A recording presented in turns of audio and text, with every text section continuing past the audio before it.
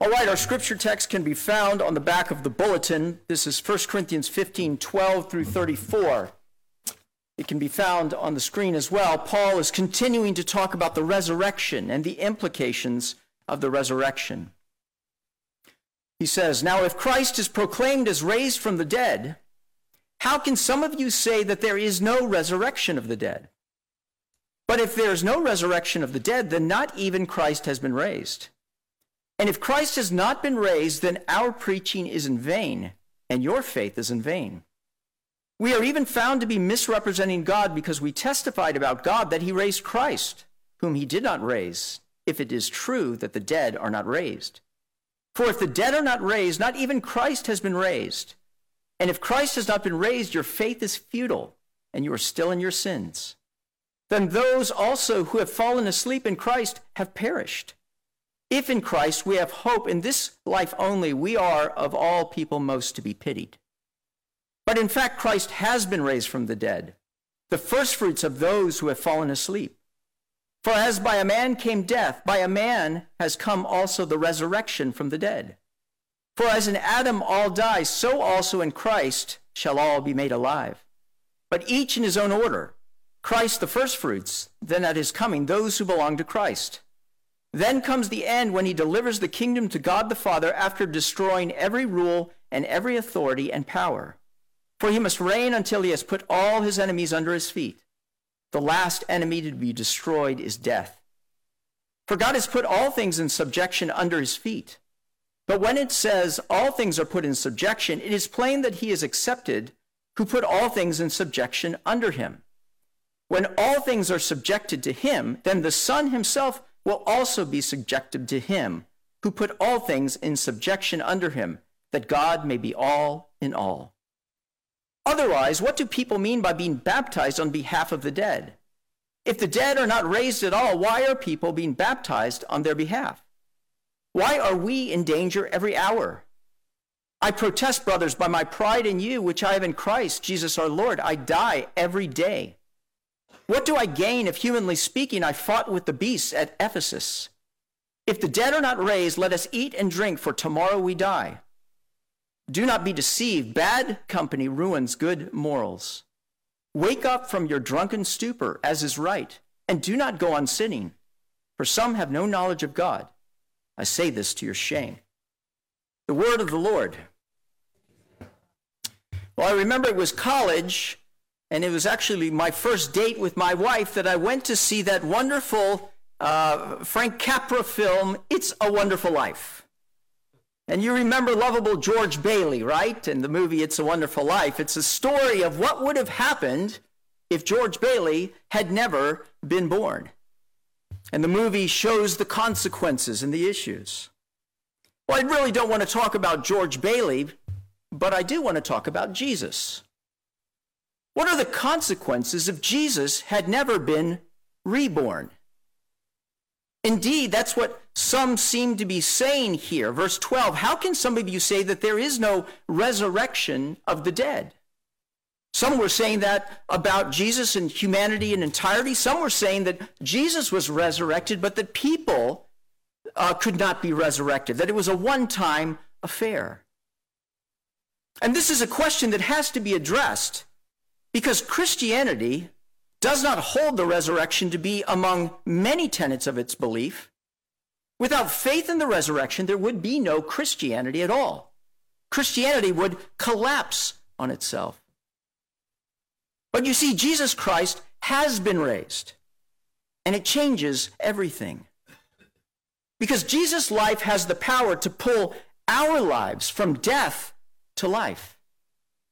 And so we must see Jesus' resurrection as the beginning of ours. I'm going to tackle three questions that Paul brings up in this passage. Number one, what are the consequences if the resurrection is not true? Number two, what are the consequences because the resurrection is true? And then finally, how shall we live in light of the truth of the resurrection? Let's begin with point number one. What are the consequences if the resurrection is not true? Now, we need to understand a little bit of the world that the Corinthians lived in. If the Jews had their Old Testament, the Old Testament to the Greeks, the Greco-Roman world, was Homer. Homer was a poet who wrote the Iliad and the Odyssey. And these poems and others by Homer were the foundation of education and culture for the Greco-Roman world. And what is it that Homer said about the dead? He said that the dead would become shades or phantoms that would dwell in this sort of netherworld, that you would not be able to interact with them, or they would not have a physical, but rather a shadowy and wispy existence. If the Greco-Romans had Homer as their Old Testament, they had Plato as their New Testament. And Plato believed in the essence of a human being, that the essence of a human being was the soul, the non-material aspect of the body, that life in the body was full of delusion and danger. And it was really only the soul that was to be cultivated, because it was only the soul that would pass on. Indeed, the body was a kind of prison, and the soul would be happy to be rid of the body as it lived on in some other existence. In both the Old Testament and New Testament of the Greco-Roman world, death was a one-way street. Aside from the Jews, no one in the ancient world believed in a bodily resurrection. That's why in Acts 17:32, when Paul is debating with the philosophers on Mars Hill in Athens, he speaks of the resurrection, and it says that some of them sneered because they didn't believe in such nonsense. The Corinthians were raised in that world, and yet Paul has explicitly preached to them already in the gospel the resurrection, the bodily resurrection of Christ from the dead. That death is not a one-way street, that there is no shadowy netherworld of existence, but a corporal resurrection of the righteous. And yet their temptation is to revert back to the way that they have grown up, to the things that they heard on the street every day. And so Paul begins to tick off here in verses 12 through 19 the consequences if there is no resurrection. Number one, if there is no resurrection, then Christ has not been raised. See that in verse 13? If there is no resurrection of the dead, not even Christ has been raised. Paul is showing us that there is a solidarity between Jesus' resurrection and our future resurrection. As I said before, some people are saying, well, Christ was raised from the dead, but Christ is God, or he's some sort of superhuman, that the rules don't apply to him, but they do to us. But Paul is saying, no, Jesus died as a man, as our representative. The same rules that are upon us are upon him. And if he died and did not rise again, then neither shall we. It's not one or the other. It's a both and. And notice that everything hinges on Christ. If Christ has not been raised, then you will not be raised. See, what Christ has accomplished on the cross is only able to be validated and applied to us if he rose from the dead. Otherwise, he's just another religious martyr that lived for something and died for his faith. So if there's no resurrection, then Christ has not been raised, point one. And then we see in verse 14, if Christ has not been raised, then our preaching is in vain and your faith is in vain. Number two, our preaching is in vain. The word vain is kenos, which means empty. If you took a jar and you poured everything out, what would be in the jar? And the answer is nothing. It would be empty. That's the literal meaning of kenos. The metaphorical meaning is futile or useless. In other words, everything that we have taught you about Jesus Christ is in vain. Indeed, everything in the New Testament that I'm preaching from, everything that you read and have believed in, it's useless. Even further, Paul says we're a bunch of liars because we've been misrepresenting the truth about God. And if number two, our preaching is in vain, then number three, your faith is in vain. What you have believed is futile. that God actually sent a man who died for our sins and has the ability to give us life and a hope and a future. See, some of these people have made life choices based on this, regarding their job, and have experienced discrimination, persecution, ostracism, fracturing of relationships. Paul is saying if Jesus Christ has not been raised, all of that is for nothing. And there are consequences, right? Think about that for your own life. How long have you been a Christian and decided to follow Jesus, where you have looked to him for faith to sustain you in the tough times, when you have made decisions that have cost you? Paul is saying it's all a waste. Because consequence number 4, you are still in your sins. Verse 17, if Christ has not been raised, your faith is futile and you are still in your sins. Then there is no such thing as grace or forgiveness. The wrong choices that you made, the decisions that you made, have all the consequences of the world. All the ways that you did not measure up to who you know deep down that you were supposed to be and what you were supposed to do, they are still with you. And there's no way to get rid of them. I don't know if you're a Shakespeare fan or not, if you've read the play Macbeth. And if you remember Macbeth and Lady Macbeth, they conspire to kill King Duncan. And they do the deed and all is well. But that there is this issue of the conscience that begins to gnaw at them.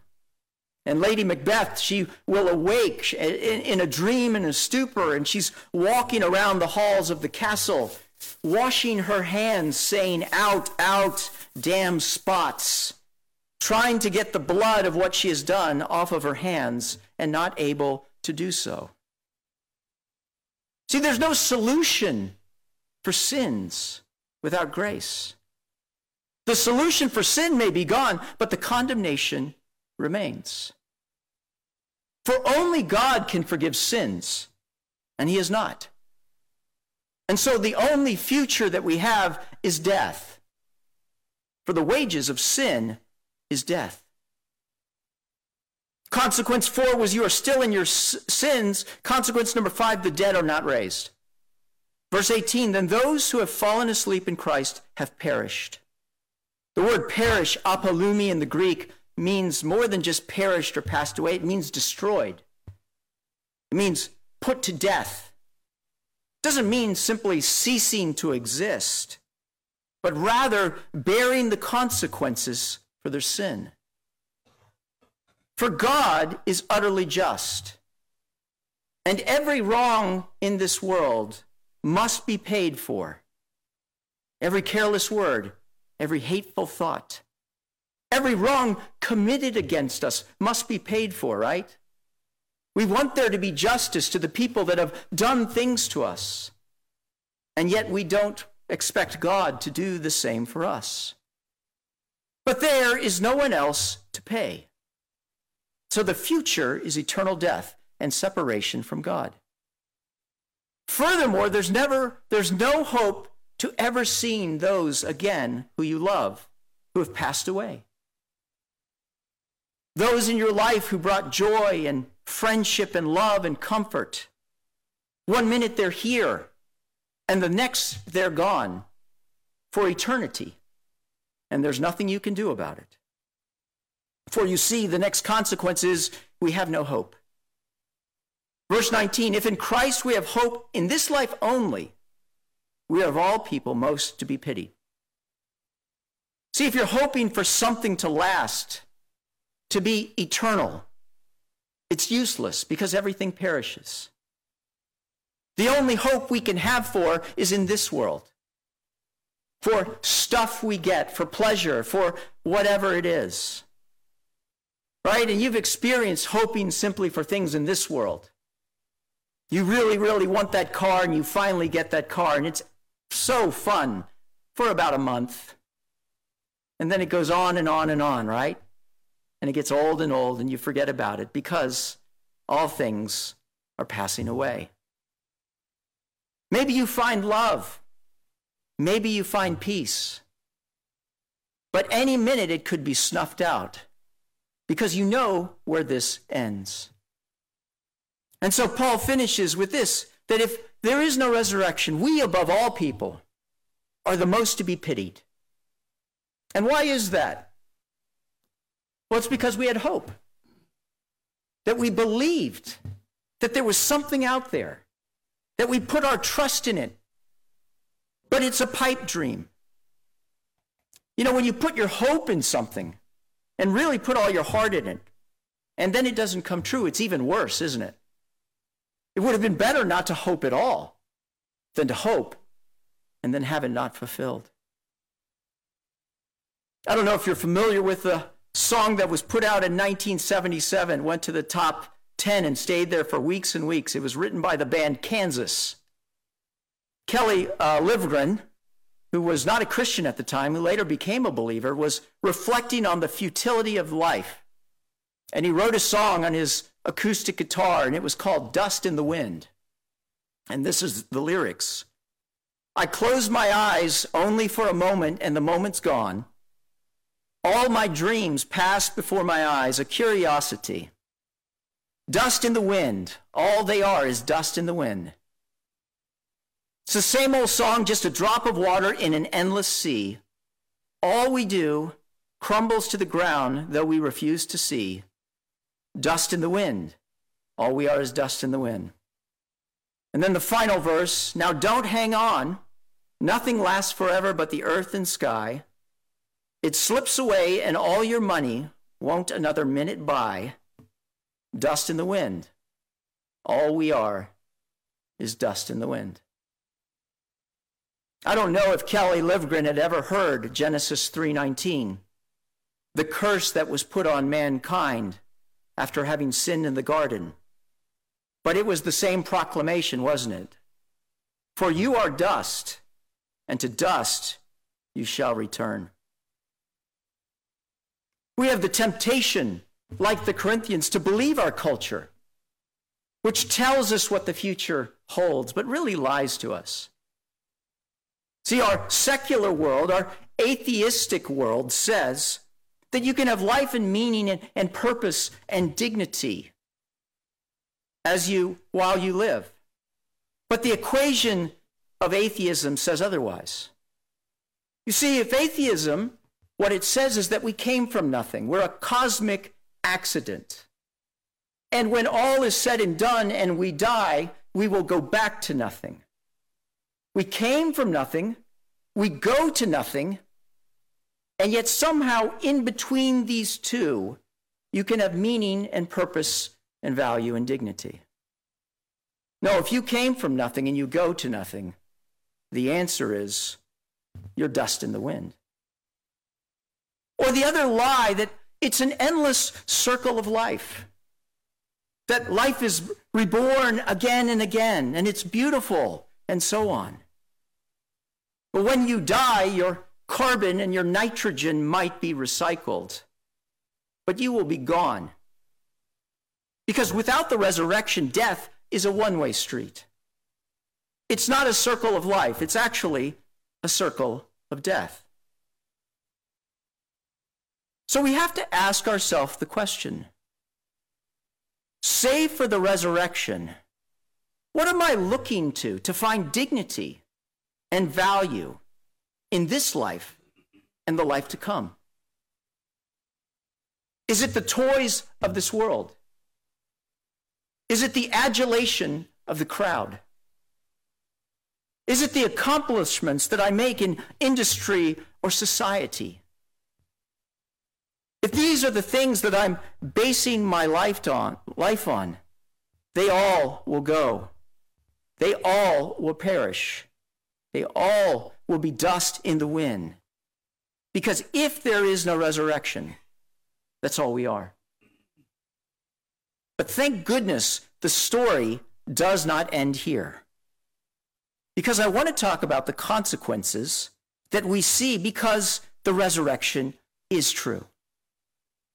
See, Paul goes on in verse 20, but in fact, Christ has been raised from the dead, the first fruits of those who have fallen asleep. Notice what he says. It's not in hope. It's in fact. See, Christianity is based on a historical fact. And historical facts can be examined in a courtroom based on evidence. And indeed, Christianity has been examined and the resurrection and found to be solid and verifiable. Paul says Christ has been raised from the dead, the first fruits of those who have fallen asleep. For as by a man came death, by a man also came the resurrection of the dead.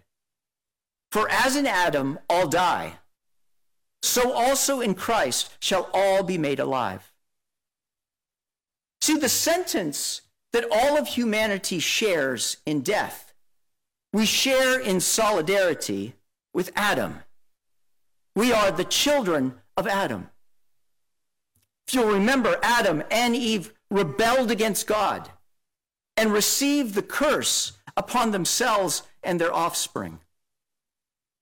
Let me give you an example. What country has the highest rate of skin cancer in the world? The answer is Australia. And interestingly enough, the second highest skin cancer rate is New Zealand. Now you may ask, why is that? Well, the answer is because Australia and New Zealand have a large population of people that came there through migration, from Europe specifically. And their skin is not equipped for dealing with the sun at that particular latitude. Well, you might say, well, that was hundreds of years ago, right? But you see, the descendants of those settlers have the same characteristics as their parents. The same DNA, the same skin, and thus the same malady. See, we share the same, we were born into this world sharing the same DNA as Adam. And we share the same destiny. But Paul is saying that another man has come. One with a different DNA. A DNA of obedience. A DNA of holiness.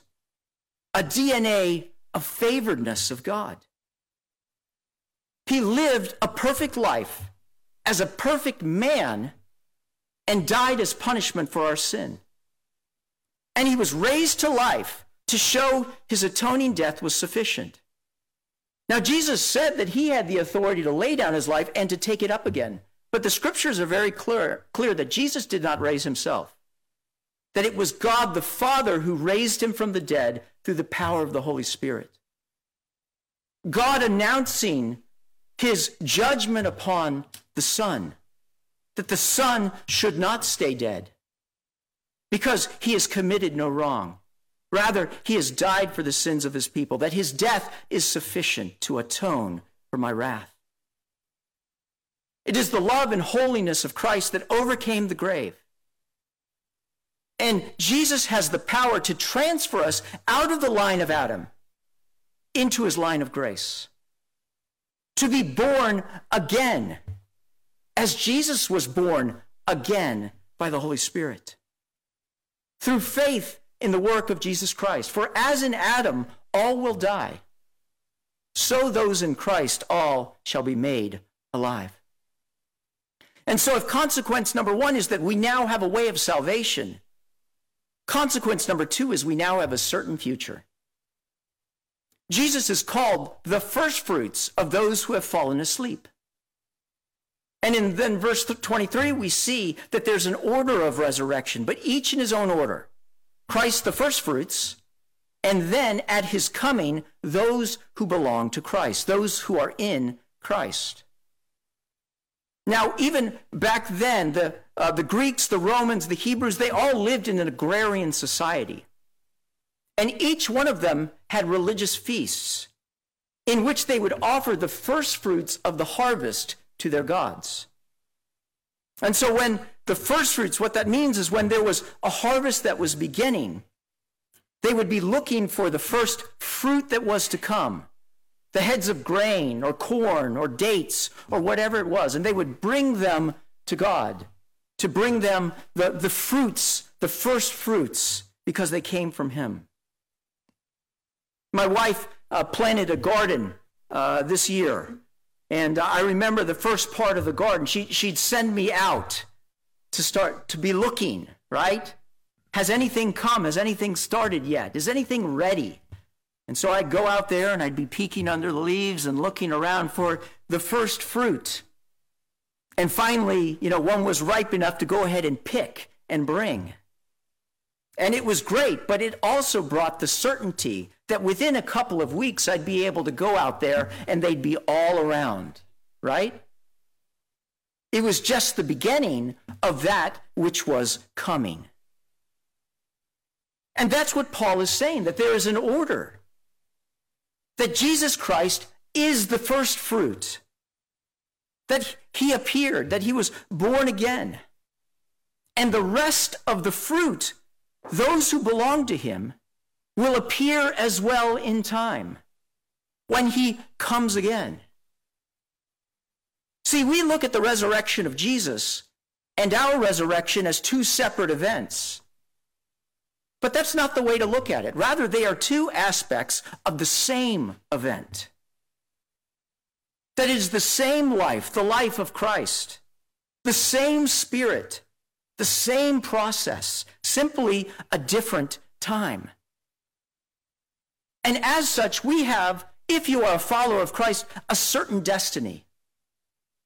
A resurrection that has already begun in our spirits, that will ultimately take place, culminating with the resurrection of our bodies. And if you want to know what you will look like when the fruit is finally picked from the tree, look at Jesus Christ. For what happened to him will happen to us. In a flash, in the twinkling of an eye, at the sound of the trumpet, the dead will be raised imperishable, and we will all be changed. We now have a certain future. And consequence number 3, Jesus is already on the throne. Look at verse 25. For he must reign until he has put all enemies under his feet. Verse 27. For God has put all things in subjection under his feet. See, Jesus has received already authority to rule because of his obedience. Well, didn't he already have authority to rule? I mean, he's the Son of God. The scriptures tell us that the heavens belong to the Lord, but the earth he has given to man. That man was created to rule under God's authority over this earth. And mankind gave away his rule to Satan. And in order for things to be made right, a man had to take it back. Jesus, the Son of God, could have squashed Satan like a bug. But Jesus needed to take back this earth and its people through suffering. See, Satan had taken a hostage. Human shields, right? That's one of the most despicable acts in war, right? I'm going to set up my command post in a hospital so you won't bomb it. That's Satan, right? If you kill me, what about all of these other people? You got to kill them too, because they did the exact same thing that I did. If you are just, God. So before Jesus could kill Satan, he had to come and to pay the ransom with his blood, stripping away the authority that Satan has over us and separating us from him so he could now destroy him. And Jesus is in the process of putting all of his enemies under his feet. He is in the process of gathering the harvest, picking the fruit one by one as it appears off the vine, waiting for that final piece of fruit to appear. And he has given us this great commission to participate in this harvest, right? Jesus said in Matthew 28:18, all authority in heaven and on earth has been given to me. Therefore, go and make disciples of all nations, baptizing them in the name of the Father, Son, and Holy Spirit, and teaching them to obey everything I have commanded you. Once that final Christian is harvested and comes to faith, and no one knows in what age it will be, could be 20 minutes from now for all we know, the end will come. And we see consequence number 4, the death of evil. Verse 24, then comes the end when he delivers the kingdom to God and the Father after destroying every rule and every authority and every power, for he must reign until he has put all of his enemies under his feet. He allows Satan to continue to stir up trouble because Jesus came not to bring peace on earth, but rather division, to separate the sheep from the goats. We know that our struggle is not against flesh and blood, but against the rulers and the authorities. But we know how this ends. Revelation 20:10, and the devil who had deceived the believers was thrown into the lake of fire and sulfur, where the beast and the false prophet were, and they will be tormented day and night forever and ever. We will see the death of Satan, and with that, the death of corruption. There is a corruption of sin on the earth, a consequence of it. We see it with cancer in our bodies, with disease, with famine, with natural disaster. All of that will be taken away, and the earth will be reborn.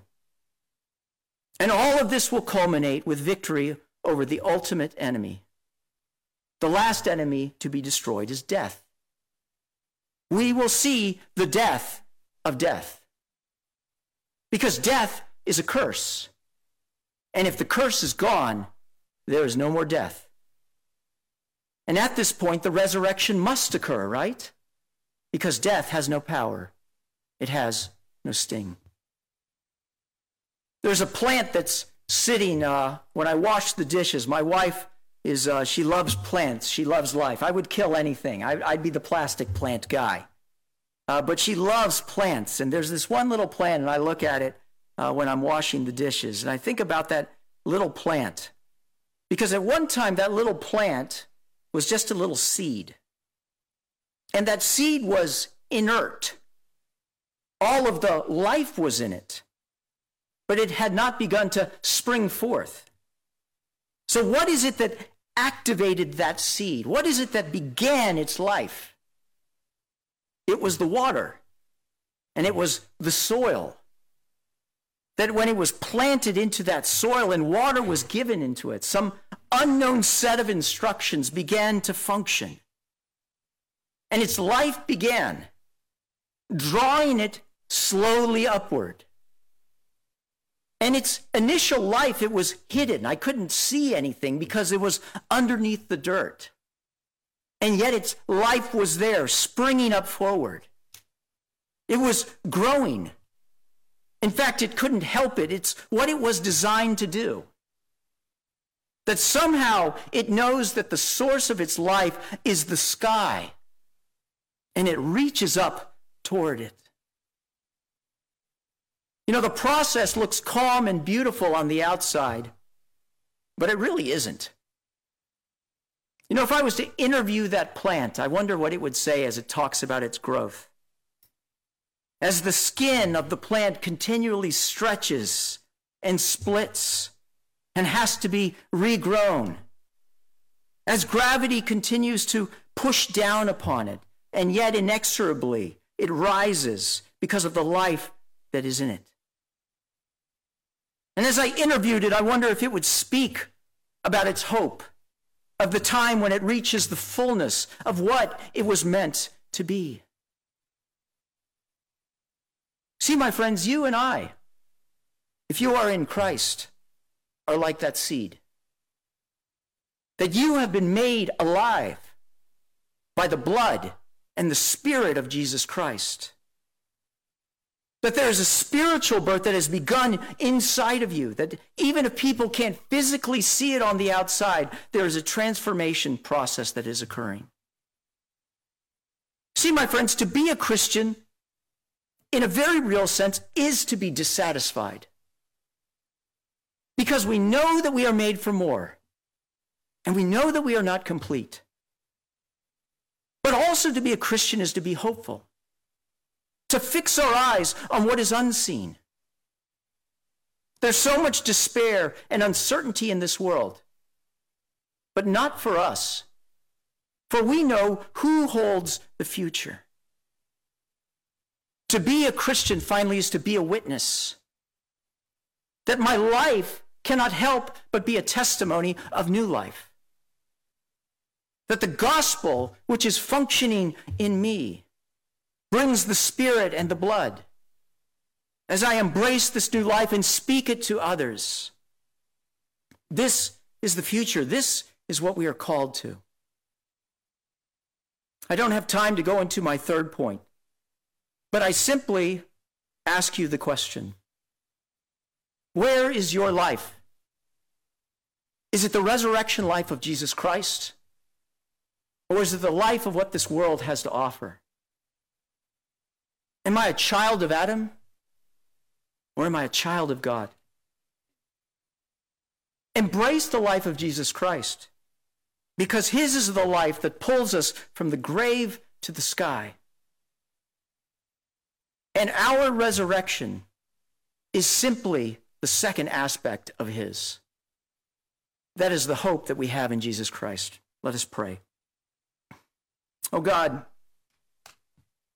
we thank you for what you have done, that you have come and rescued us through the person of Jesus Christ, that you have given us new life, a life that springs forward in our hearts and cannot help but reach its fruition. God, help us to wake up, to place our life and our hope in nothing else but you. For you are the way, the truth, and the life. And we pray this in Christ's name. Amen.